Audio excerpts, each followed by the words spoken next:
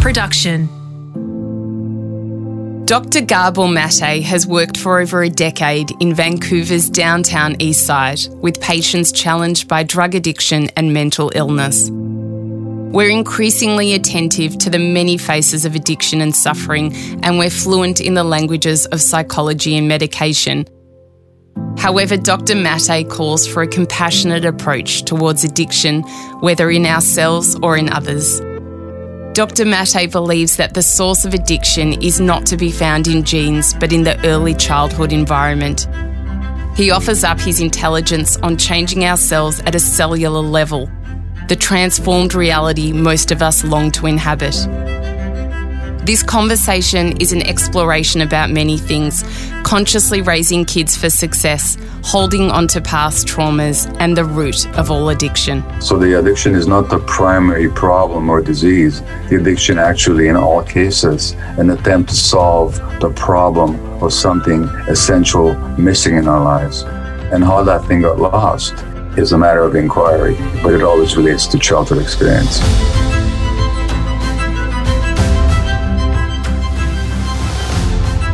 I'm Sarah Grimberg, and this is A Life of Greatness.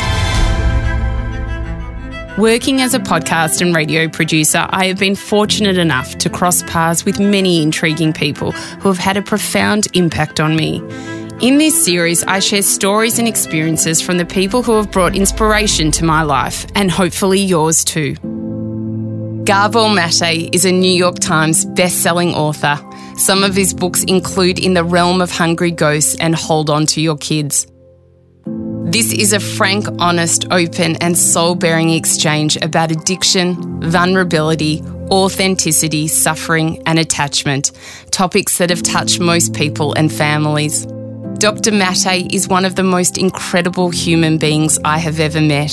His wisdom is irreverent, and it was an honour to share space with him. My hope is that Gabor's words awaken you to know there is a light out there. May we walk together on this path of healing to find it. Gabor Maté, you are an absolute pioneer in the fields of addiction and trauma. But let's start at the beginning. You were a GP, then a palliative care doctor, and then you started focusing on addiction.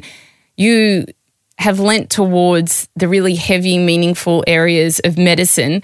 Can you tell us a bit about your journey? Sure.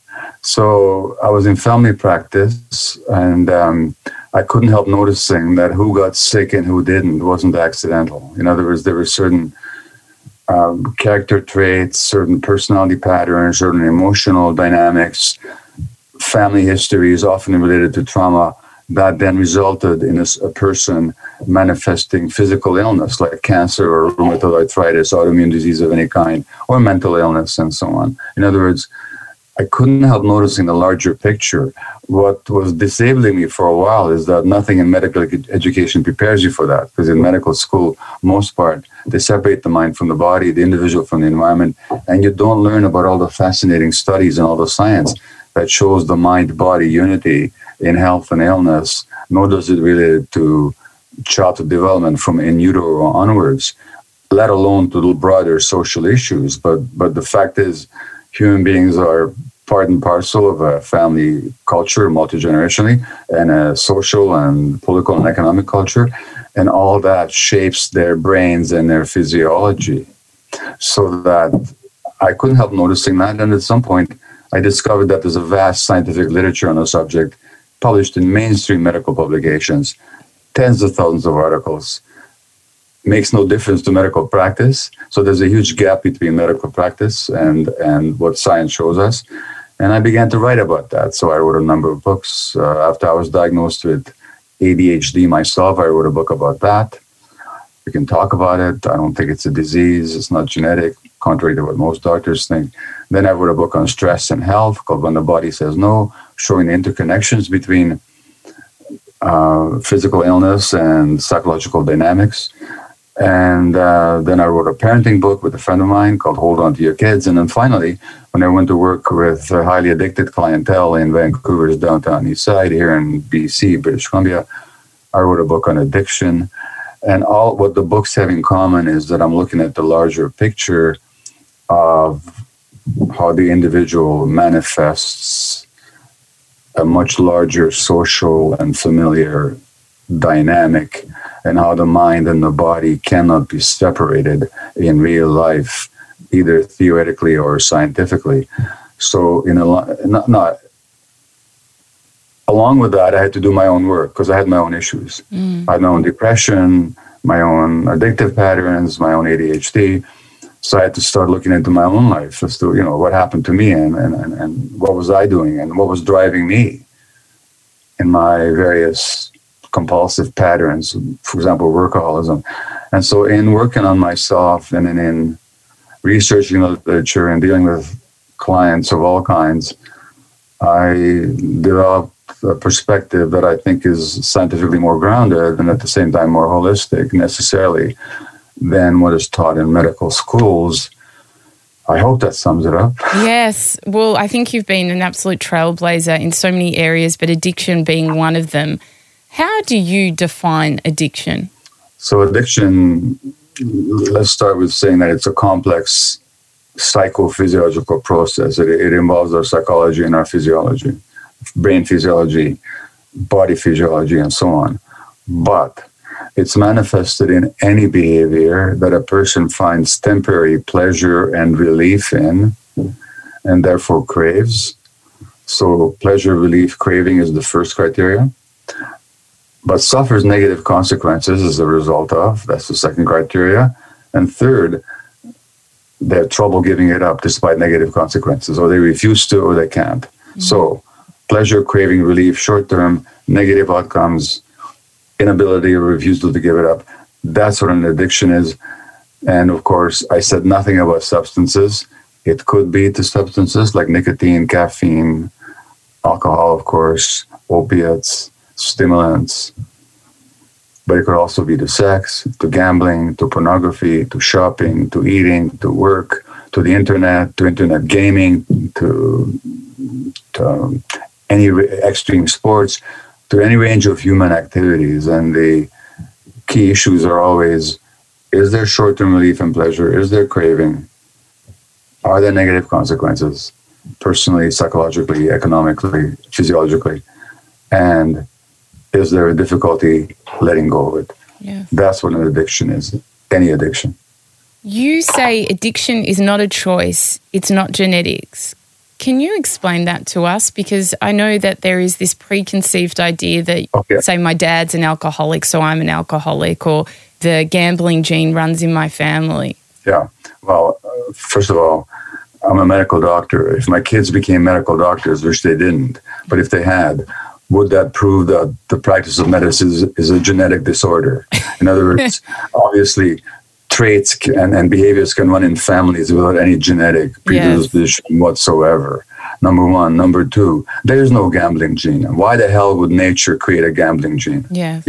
So and this is surprising to a lot of people, but I'm telling you the latest science. There's no gene or group of genes that causes any mental illness or any addiction. There's no group of genes that if you have it, you will be mentally ill or addicted, nor is there any gene or group of genes without which you can't get addicted or mentally ill. So there are genes that create predispositions, that create susceptibilities we can talk about that. Yeah. But they don't cause specific diseases. There are very few. There's a condition in my family called muscular dystrophy. Yes. My mother had it. My aunt had it. If you get the gene, you'll get the disease. Yeah. But those diseases are very, very, very rare, and they don't include addictions or mental illnesses, no matter how much people prattle on about genetic predispositions. And of course, if your father's an alcoholic, as you will hear me say, addiction is always rooted in childhood trauma. Well, what's it like to grow up in a home where the father's an alcoholic? It's traumatic. And so that it's not the addiction we pass on, it's the trauma we pass on. And then the trauma, one of the responses to trauma, of course, is addiction. So these things are not genetic. And as for choice, well, I have never known a single person, including myself or any client I've ever worked with, that ever woke up on a Saturday morning and said, hey, my ambition is to become an addict. Yes. I'm going to choose to do it.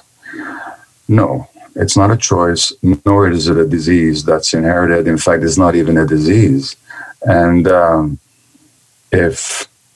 let me ask you this, Sarah. I mean, you can answer this or not answer this, but certainly I'm not asking for specifics.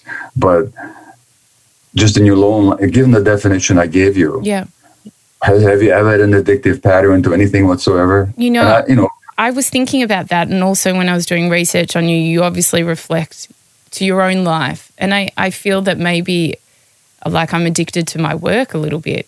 I don't know. Okay. That's why I was like, I think I spend a lot of time working. It gives me a high.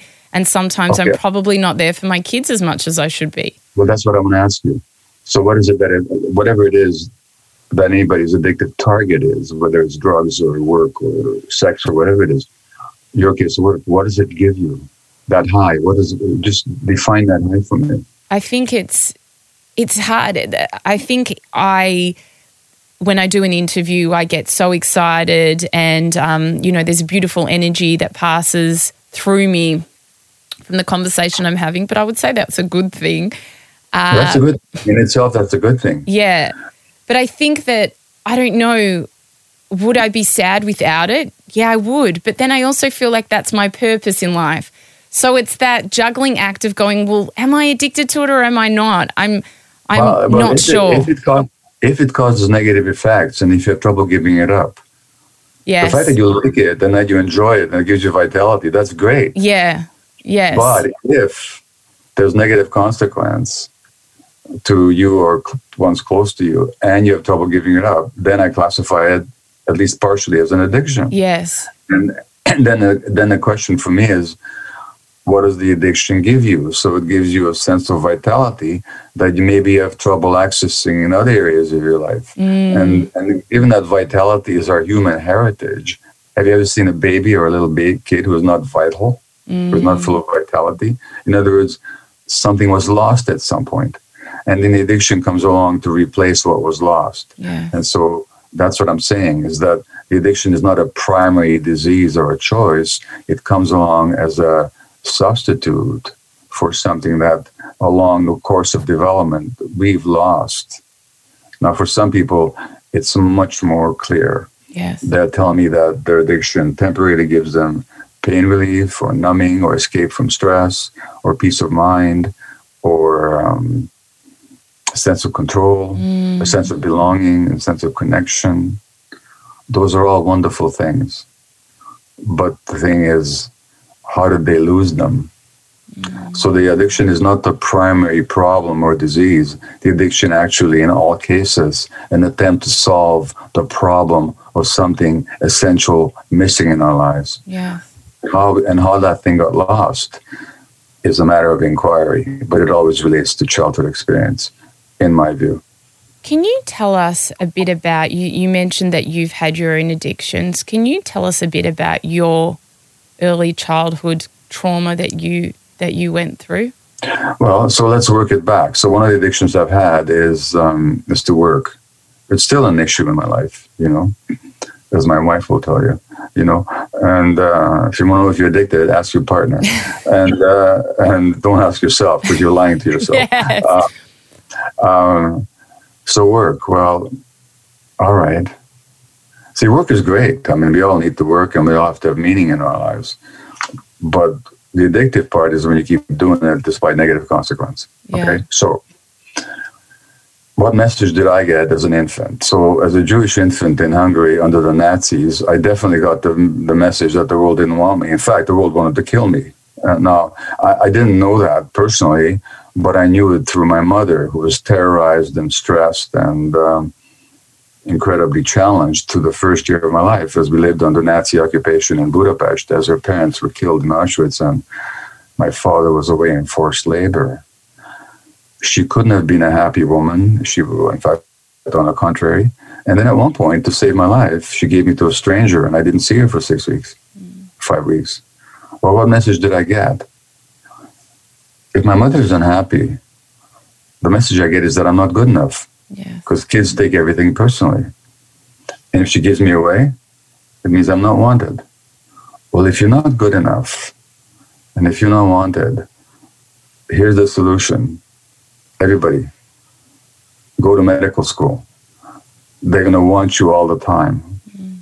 And you can prove every day how great you are.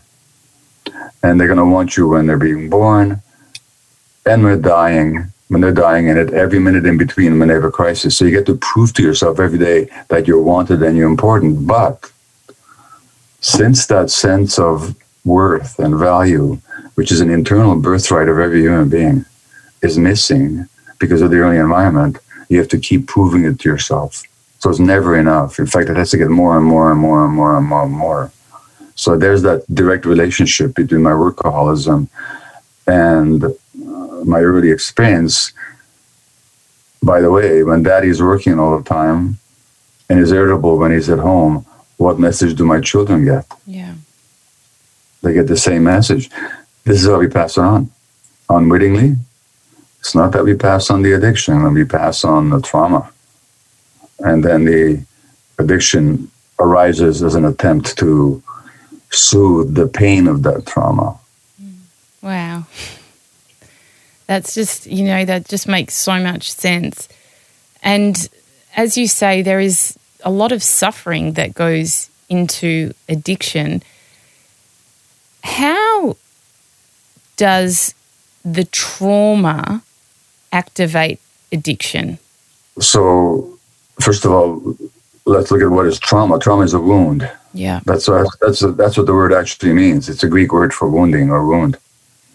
So early trauma first of all addictions, and I don't care what whether it's behaviors or substances, have the purpose of easing emotional pain.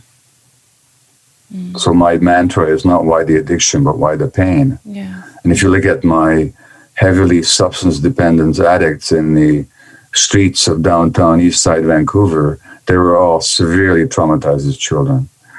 So trauma, to whatever degree you experience it, and it doesn't have to be that extreme, instills pain. And then you have a lifelong desire to soothe that pain. That's the first point. The second point is trauma disconnects you from yourself. So you have actually trouble feeling what you're experiencing. Now you need to have external means to make yourself feel alive. So if you take a stimulant addict, they want that drug that gives them a sense of vitality. Yeah. But the gambling addict is after the same sense of vitality, that same dopamine hit in the brain. The porn addict is after the same thing. They just want to feel alive. Yeah. And because they got disconnected from their feelings because of early trauma, they need something external to make them feel really alive. So that's the second way. The third way is very direct. The human brain develops an interaction with the environment.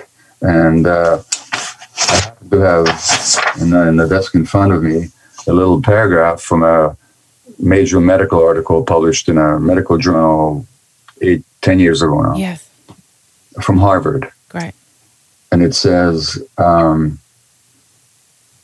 the architecture of the brain is constructed through an ongoing process that begins before birth, which means that already the emotional states of the mom during pregnancy have an impact on the developing brain of the child. And the more stressed women are, and in this society a lot of women are very stressed, not their fault, their infants are receiving stress hormones, which interferes with their brain development for 9 months. So the architecture of the brain is constructed through an ongoing process that begins before birth, continues into adulthood, so that it's a long process for human beings, and establishes either a sturdy or a fragile foundation for all the health and learning and behavior that follow. Yeah. Not some of the health learning, all the health and learning and behavior. Now, the second sentence, the interactions of genes and experiences literally shapes the circuitry of the developing brain. Now, I know you've had Bruce Lipton on. Yes. And Bruce is so eloquent on how the environment turns genes on and off. So it's the interactions of genes and experiences that shapes the circuitry of the developing brain and is critically influenced by the mutual responsiveness of adult-child relationships, particularly in the early childhood years. In other words, the most important influence on healthy brain development is the quality of adult-child relationships. Now, when those relationships are interfered with by economic crisis, war, tragedy, transgenerational trauma, parental depression, marital discord, anything else, that can, let alone abuse or direct, overt, severe trauma, all that will have an impact on brain development, which means that the circuits of addiction that are activated by the addictive process, the reward centers and the incentive centers and the emotional self-regulation centers, these are all shaped by early experience. We know this from thousands of studies in animals and human beings. And so therefore, trauma gives you the pain, disconnects you from yourself, diminishes your vitality, makes you ashamed of yourself, because kids take everything personally. So if anything goes wrong, they think it's their fault. Yeah. So there's a shame-based self, and it shapes the brain. Wow. So that you're more prone for the addictive process to take hold when it's available to you. So trauma is the essential fact in all addictions. Trauma, broadly defined, various degrees. I was never as traumatized as my downtown East Side patients, all of whom had been severely hurt. All the women had been sexually abused. All the men had been neglected, beaten. Oh, I can't even tell you the details, although it's described in my book. It doesn't have to be to that degree. But there was always a degree of trauma, wounding behind all addictions. Wow. Why for so long as a society have we thought that it's the genetic makeup of someone rather than the environment? I mean, why do we believe that? Well, we still think it. I mean, that's still the mantra. Well, here's what's amazing is that like everything I'm saying is documented. It's not like I'm making it up. Yeah. It doesn't penetrate medical practice. Most addiction specialists don't even know what I'm talking about because they're not trained in it. Now, why not? Well, I give you a number of reasons, but there's two major ones. One is, let's say that you're a parent and your adult child becomes addicted. Emotionally, which is easier for you to hear? That he's got a genetic problem that you couldn't help passing on, or that his problem is due to early childhood experience in your home? That's challenging. It's much easier and soothing to rely on a genetic explanation from the emotional, psychological point of view. Secondly, it's simpler because we like to think in simple things. We like to think A causes B. So I give you an explanation like genes. Oh, okay, I get it. That's simple enough. Trauma is a much more complex thing to think about. Thirdly, from a social point of view, if we took to heart the science that I'm translating to you now, we would change everything. We would change how we support young parents. We would change how we look after pregnant women.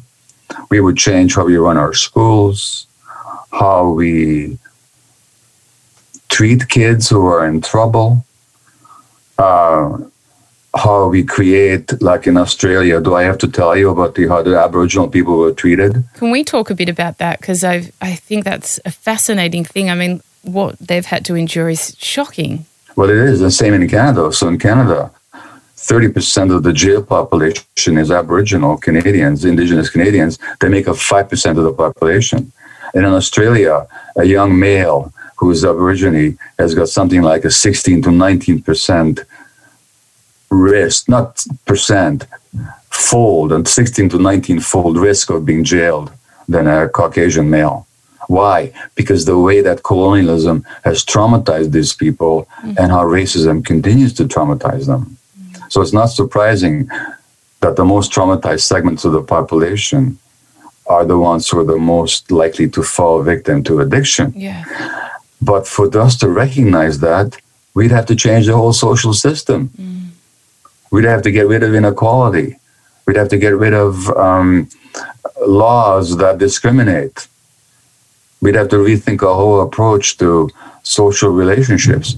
Much easier to say, well, it's got to be the genes.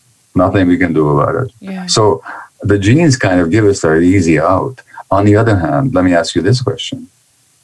Going back to my query to you about if you're a parent if you're really a thoughtful parent, what would you rather believe?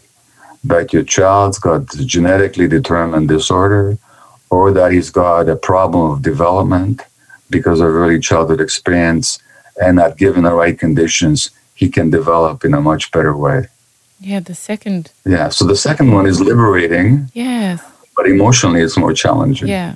It's also not only liberating, it's also having to be scientifically right. So, but it's harder for people to hear that. Absolutely. And you say the first 3 years of a child's life is so unbelievably pertinent. What, 3 to 7, what are the things that we should be doing to allow our kids to flourish? Well, so in my book on addiction, I have an appendix which is called In the Realm of Hungry Ghosts, and I have an appendix on the prevention of addiction. Yeah. And I'm saying that the prevention of addiction needs to begin at the first prenatal visit.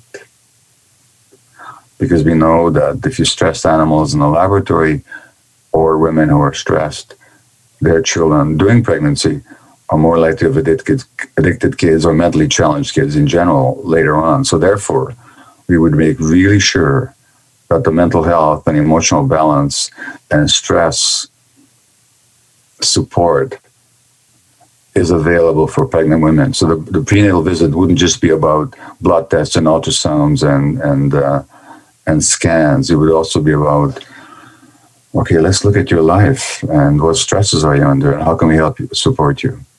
And that also means social support when necessary. It would mean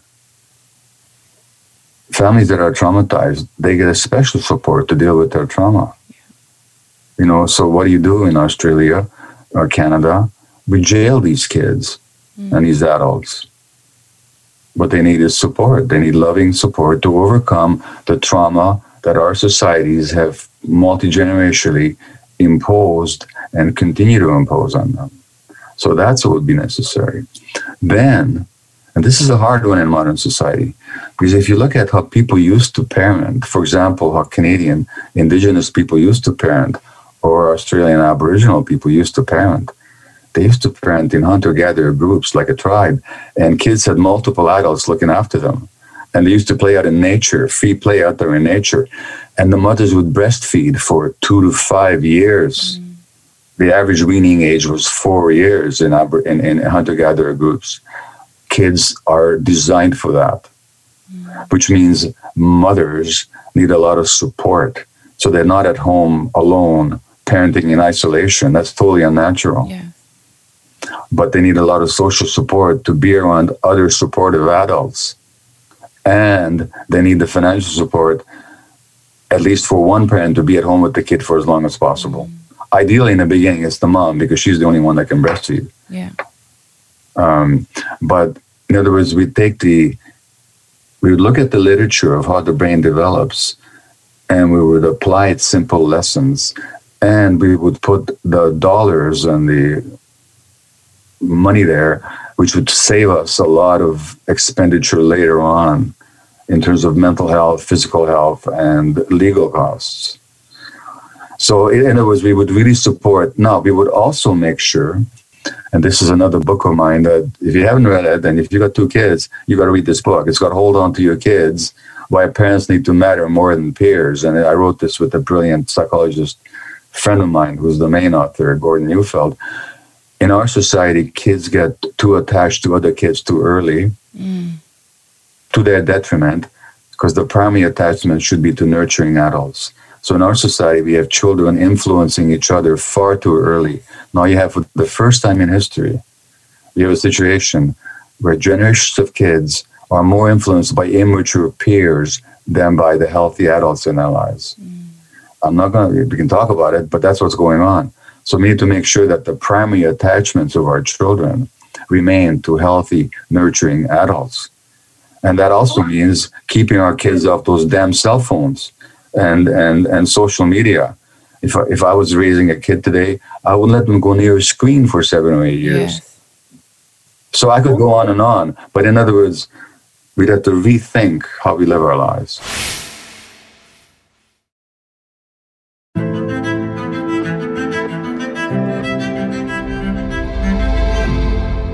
How as parents, obviously being at home with them, I try and my kids now are 8 and 6, and I try as much as I can to talk to them about life and give them really good lessons. And when I notice certain behavior in them, I explain to them, I talk to them about the law of cause and effect and kindness and all the things that I've learned.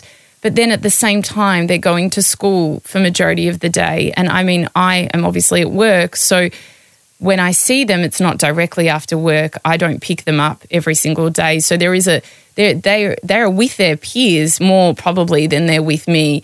So then to your point, how do I ensure that I am still that primary person that they're looking up to rather than the kids that they're around? Well, so the problem becomes much earlier. The problem starts much earlier. It starts in daycare and preschool, where from an early age on, kids are spending more time with each other than with nurturing adults. Now, the first thing you have to realize is this may be necessary owing to modern life, but it's completely unnatural. It runs against human nature, and it runs against healthy child development. So we have to compensate for it. So that means at the end, in the school and in the daycare, the teachers are better be much more than just educators. They need to be solid emotional attachment figures for these kids. So that in the morning you can pass that attachment baton on to the teacher, and at the end of the day they give it back to you. But the kids are still relating emotionally to nurturing adults, and the schools are not set up that way. That is much more important. Remember what that article said, that the brain is constructed through an ongoing process that begins before birth, continues into adulthood. In other words, daycare, preschool, and school and high school, their primary job is not to teach kids values or facts or skills, but to construct healthy brains. And the healthy brain will learn naturally and will acquire skills naturally. And it'll be easy to teach them. But the necessary condition is that mutual responsive relationship with adults. So at the end of the day, when you see your kids again, don't assume that they're your kids. And as Gordon says, you have to win them back again. And Gordon says, my co-writer and mentor says, collect them before you direct them. Gather them under your wings again. Reestablish that, have a warm hug and a wonderful family meal together, and then you can start teaching them. But get them back under your wing. On the weekend, don't farm them off to play with their peers all the time in the absence of adults. And what you said about teaching them values, I hate to tell you, that's not that important. Because values, this has been studied as well. Human beings develop healthy values when they're safe and they're brought up in nurturing attachments. So how you relate to them emotionally, how you receive them and hear them and see them and communicate with them is much more important than the content of what you're telling them. So the short answer is you have to maintain that position as the alpha emotional person in their lives. And you have to do that in the face of modern conditions that tend to undermine it. It's not impossible, but it's a challenge. From an emotional perspective, how should we best be there for our kids? I mean, say a kid has done something wrong or a child is crying about something. What is the best way for a parent to be able to be there emotionally for their kid, allowing them to then thrive in their everyday life? Well, let's look at, first of all, the advice that parents usually get. A lot of parents are told not to pick up a crying kid. Let them get over it. Now, tell that to a mother cat, okay? Or tell it to a mother bear to ignore their child's cries of distress. And in Aboriginal societies, by the way, kids were not allowed to cry. When I say not allowed to cry, it's not that they were forbidden to cry. It says as soon as they whimpered, they were picked up and held and rocked and carried around. Why? Because if the child is distressed, cortisol, the stress hormone, is going through their brains. That interferes with brain development. Now, Indigenous people who are still functioning in the natural ways, they intuitively knew this. And that's why they always picked up their kids. And by and large, in small band hunter-gatherer groups where human beings evolved, kids were not hit. So, first of all, What is your parenting instinct? When a kid is crying, what does your heart want to do? Just hug them. Listen to your heart, not to the experts. The experts are idiots. Yeah.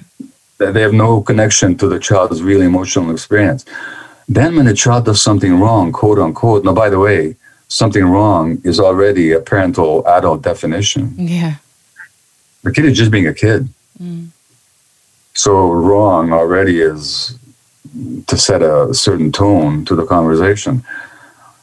Well, you have to, we use this phrase, children act out, right? Acting out. Is that phrase used in Australia? Yes. So when I say a kid is acting out, what do you see in your mind's eye? Them being disruptive or right, being talking back, giving attitude, that kind of thing. Exactly. Oh my God, a kid has an attitude. What a surprise. You know, but God, we as adults never have attitudes. I mean, God, I didn't know where they got that from. But that's not what acting out means, you see. Acting out is a really good English phrase. It means to portray in behavior something you haven't got the words to say in language. Yeah. So if you're playing a game of charades where you're forbidden to speak, what would you have to do? You'd have to act it out. If you landed in a country where nobody spoke your language and you had to portray hunger, you would have to act it out. Kids are acting out their unverbalized emotional dynamics. Our job is to understand what distress they're acting out and respond to their needs rather than to their behavior. That doesn't mean permissiveness. Permissiveness is bad for the kid, but it also doesn't mean punishment. It also doesn't mean time out. It also doesn't mean saying to the kid, you're acceptable to me only if you behave in a way that I want you to, otherwise you're out of here. That's the wrong message. Yeah. So there's all kinds of ways of dealing with that quote unquote wrong behavior. But the first way is to understand what's actually going on. Now, that doesn't mean you let a kid hit their brother. Your brother is not for hitting, you say in a stern voice. On the other hand, why not understand that that kid may be feeling emotionally deprived and is jealous of their brother? Yeah. And then the way you really deal with it in the long term is not through punishment or moral admonishment, but through meeting their emotional needs. They'll stop the hitting. So there's all kinds of ways to responding to wrong behavior, and most of the time, the parenting experts get it wrong because they focus on the behavior rather than on the child's emotional experience that is driving the behavior being only a symptom. What you're saying just makes so much sense. The other day, my daughter came home from school and she's only 6. And she was telling me something that had happened and she was really upset about it. And she started to cry. And so I said to her, come, let's have a hug. And so I didn't say anything to her. I just hugged her and she cried for quite a while and I stroked her back. And then she stopped. She seemed just kind of fine and then just went on with her every day. And I just thought, just giving her that love, not needing to say anything, I felt her heartbeat against my chest. The pain, I could feel her pain. A mother feels their pain of their child. No one wants their child to be sad. And then she just went on her merry way. And I thought, this, to your point, this is what they need. It is, because it allows them to have their experience and move through it and know that they're supported, and with the support, they'll get through it. So they can start to trust their own process. That's exactly the right thing to do. A lot of parents, unfortunately, might have said, well, stop whining or get over it, or next time, here's what you do, or don't be so sensitive. They just need to be received and allowed to go through their own process. You might have said to her, honey, you're feeling sad, something like that, just to give her a word for what she's going through. But I mean, that's a minor point. The point is that what she got was exactly what she needed. Yeah. A lot of children don't get that, unfortunately. Because we were made uncomfortable by their behavior and we want to fix it. Yes, that's so true. It's being uncomfortable, not wanting them to cry or feeling sad that they're crying, so wanting them to stop. Talking about addiction, how can kids, it might be two brothers, a brother and a sister, two sisters, grow up in the same family, and there could be a couple of siblings and one has an addiction and the others don't. How, from an environmental perspective, can it be so different? Well, so no two children ever grow up in the same family. Yeah. For example, one child is the first child. Their experience of life is totally different than that of a second child, who already has to share the space with somebody else. Yeah. The first child experiences the severe insult of somebody coming in and all of a sudden demanding mommy's attention that before used to be all mine. So it's a totally different experience, number one. Number two, the parents' relationship to one another might be different from one child to the other. I mean, I know that in our family, as my marriage went through its various stages, our kids experienced different parents. Yeah. Thirdly, there might be a gender difference. There certainly is an age difference. So that when something happens to you at age 1, that hits you very differently than when it happens to you at age 5. So even the same thing happened, you didn't have the same experience. Fourthly, children are born with different temperaments. Here's where genetics do come in. So genetics, some kids are just more sensitive temperamentally, which means they feel more. If they feel more, they'll have more pain when the same thing happens to them than a child who's less sensitive. And so there's all kinds of reasons why. And then finally, each child evokes a slightly different part of the parent. It's not a question that you love one child more than the other or that you favor them, although that happens too, but it doesn't have to. You just relate to them differently. Your voice is slightly different when you talk to one kid or another, or your facial expression varies.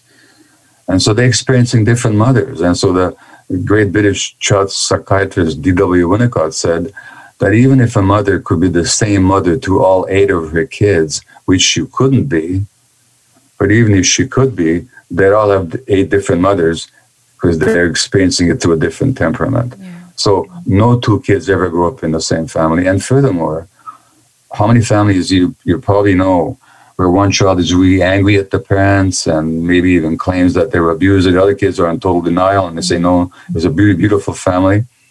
Yeah. And none of them are crazy. They just all grew up in different families. Yeah. How important is it, the relationship between the 2 parents? It's the key. Yeah. As a therapist once said to me, children swim in their parents' unconscious like fish in the sea. Mm-hmm. And the great spiritual teacher, Thich Nhat Hanh, who is now in Vietnam, I think. Yeah. And certainly has lived a long life and is not very well anymore, but he's still going. He said once that the greatest gift that the parents can give their child is their own happiness. Because when their parents are happy, because the kids take everything personally, they think, oh, I must be a great person. I'm where I belong. If the parents are not happy, I'm not talking about how much they love their kid. I'm talking about how comfortable are they with themselves. Yeah. Children pick up on their parents' unconscious. So the parents' relationship to one another is key to the child's emotional states. And when there's a lot of stress in the family, the risk of conditions like ADHD and other childhood disorders goes up exponentially. Wow. You have spoken about the quote, "We have to suffer to seek the truth." And I personally believe that's true. How do you see that? Well, so that quote is from the Greek playwright Aeschylus from his play Agamemnon, and the chorus says that the gods created it in a way that we have to suffer into truth. Now, I don't think that's absolutely true, but unfortunately, that's how life works. So that for a lot of us, so I myself, these questions that we're discussing and all the research that I've been discovered and the work that I've done would not have happened had I not been instigated by my own suffering and the suffering of my own family. So there's something about suffering that kind of wakes us up, that maybe maybe we don't understand exactly what's going on, and maybe need to do some work to find out what the truth is, and so that's just how people are. And of course, if you look at something like major social transformations, like the French Revolution, it happened after a period of immense suffering in France and starvation and so on, and same thing on an individual level is that an illness, an autoimmune disease, a cancer, a depression, an anxiety attack, an addiction issue can certainly wake us up to seeking what it is that is at the bottom of the suffering. And so suffering, nobody should have it. I don't wish it on anybody. But I know you talked to Anita Moorjani, and Anita wrote a book called Dying to Be Me. Yeah. In other words, she literally had to be on the death's bed, literally, to wake up to the fact that she's been suppressing her real self all her life. And that near death really woke her up. I've written a book about that called When the Body Says No. Very often illness is a manifestation of us not being authentic to ourselves. I'm not going to the physiology of it, although it's very straightforward. But the point is, for a lot of people, illness, even terminal illness, surprisingly enough, I don't recommend it, but I've been told even by people in palliative care that this illness is the best thing that ever happened to me because it woke me up to reality and to truth. And there's something with truth that a lot of people value more than value health itself. Now, as a matter of fact, I think that if illness comes along and you start seeking the truth of yourself, in many cases that can help you overcome the illness, but not always. But the point is, suffering can act as a wake-up call. Again, I don't recommend it to anybody, but I don't have to because life brings it. And then the question is, how do we relate to it? Now, one way to relate to suffering is to try to run away from it, which is what addictions are all about. And I don't blame anybody for going that way. But at some point, you might want to stop and say, okay, what's driving me? And what is in me that's causing my suffering? Yeah. Such wise words. Gabor, what is the best advice that you've ever been given? I've been asked that question before, and I can give you 3 pieces of advice, okay, that I got. One is, I had an aunt who was a physician and a writer. What a surprise. As was her father, and the father died in Auschwitz. My aunt went to Auschwitz, but she came back weighing 90 pounds or something. And she saw me very clearly when I was an adolescent and a young man. And she quoted Shakespeare to me, and she said, "To thine own self be true." I had no idea what she was talking about. I simply wasn't mature enough to understand it. In retrospect, that's just the advice I give to everybody now. But my poor aunt, who died of muscular dystrophy, she gave me that advice long before I was ready to receive it. That's the first bit of advice. The second was from a very well-known Canadian poet who was a patient of mine when I was in family practice. And I said to him once, "Warren, there's this desire in me to write, but I don't know what to write." And he said, "Don't worry about it. You'll write when you've learned something that you want to teach the world." And a few years later, I started writing my books. Yeah. Beautiful. And the third piece came from the great psychiatrist and trauma specialist, Dr. Bessel van der Kolk, who once over dinner or lunch said to me, he's in Boston, but we were presenting at the same conference, and Bessel said to me, "Gabor, you don't have to drag Auschwitz around with you everywhere you go," which means you don't have to allow that early experience of your family to define your view of yourself and of the world. Yeah. You can acknowledge that suffering and have that pain without letting it limit you and limiting your sense of possibility. Now, again, Bessel said that to me, I think 5 years ago. It took me a while I understood it intellectually right away, but it took a while to penetrate emotionally. So I'd say those are the three. And what does it come down to? Be authentic to yourself and don't drag the past around with you. And express yourself, express your authentic self. So that's what those three pieces of advice all join together in conveying. What's your greatest hope for society today? I like to look at possibilities. And that possibility is in the present. It may not be realized in the present, but it's with us all the time. And the possibility is for people to wake up and see the truth about themselves as an individual and about the societies that they live in, and not to be afraid to be disillusioned. You know that phrase, disillusionment? Yes. I was disillusioned. I say, congratulations. Would you rather be illusioned or disillusioned? Would you rather believe in something that's not true or see the reality of things? So the possibility that I put a lot of stock in is that people will wake up to the truth of their own lives and of the social world that they live in. And COVID maybe will help us with that. Yes, absolutely. Maybe. What's the lesson that's taken you the longest to learn? Everything I've just told you. I'm still learning. I've said this before, but I don't mind repeating it. Yeah. I've written my epitaph.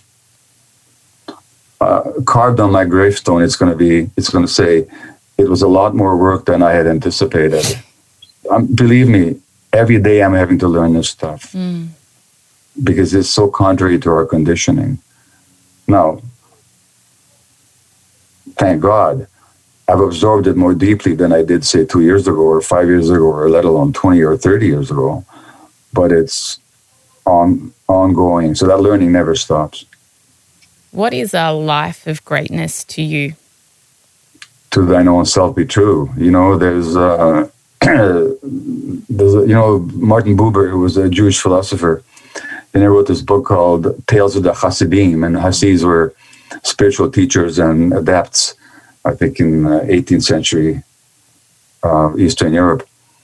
And one rabbi taught his followers, he said that when I get to heaven, they're not going to ask me, why wasn't I the great Moses or the great Isaiah?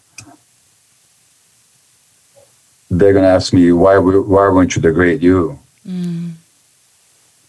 So greatness is simply being oneself in the face of circumstances that demand that you suppress yourself. Now, some of us, that greatness can manifest on a much more public scale because of circumstance, skill, social conditions. And for others, that greatness just shows up in the truth of their own lives. Ultimately, it doesn't matter. Gabor Mate, you are an absolute trailblazer. Thank you for all the work that you've done. I mean, you've changed the lives of so many people, and today's conversation was just absolutely outstanding. Thank you so much. It was my great pleasure. It's wonderful to meet you. Thank you. For more inspiration and wisdom, I would love you to join me and my community on Instagram at A Life of Greatness podcast. To purchase my ebook, Finding Greatness, and watch videos on this and other episodes, head to sarahgrimberg.com. Love what you heard? Then we'd love you to hit subscribe on Apple Podcasts or your favourite podcast app and leave a 5-star review. It will help us share this wisdom with others. A Life of Greatness's executive producer is me, Sarah Grimberg. Audio producers Matt Nikolic and Darcy Thompson. Special thanks to Grant Tothill for bringing this dream to life. For more episodes, search A Life of Greatness podcast. Download the new Listener app now and listen for free. Listener.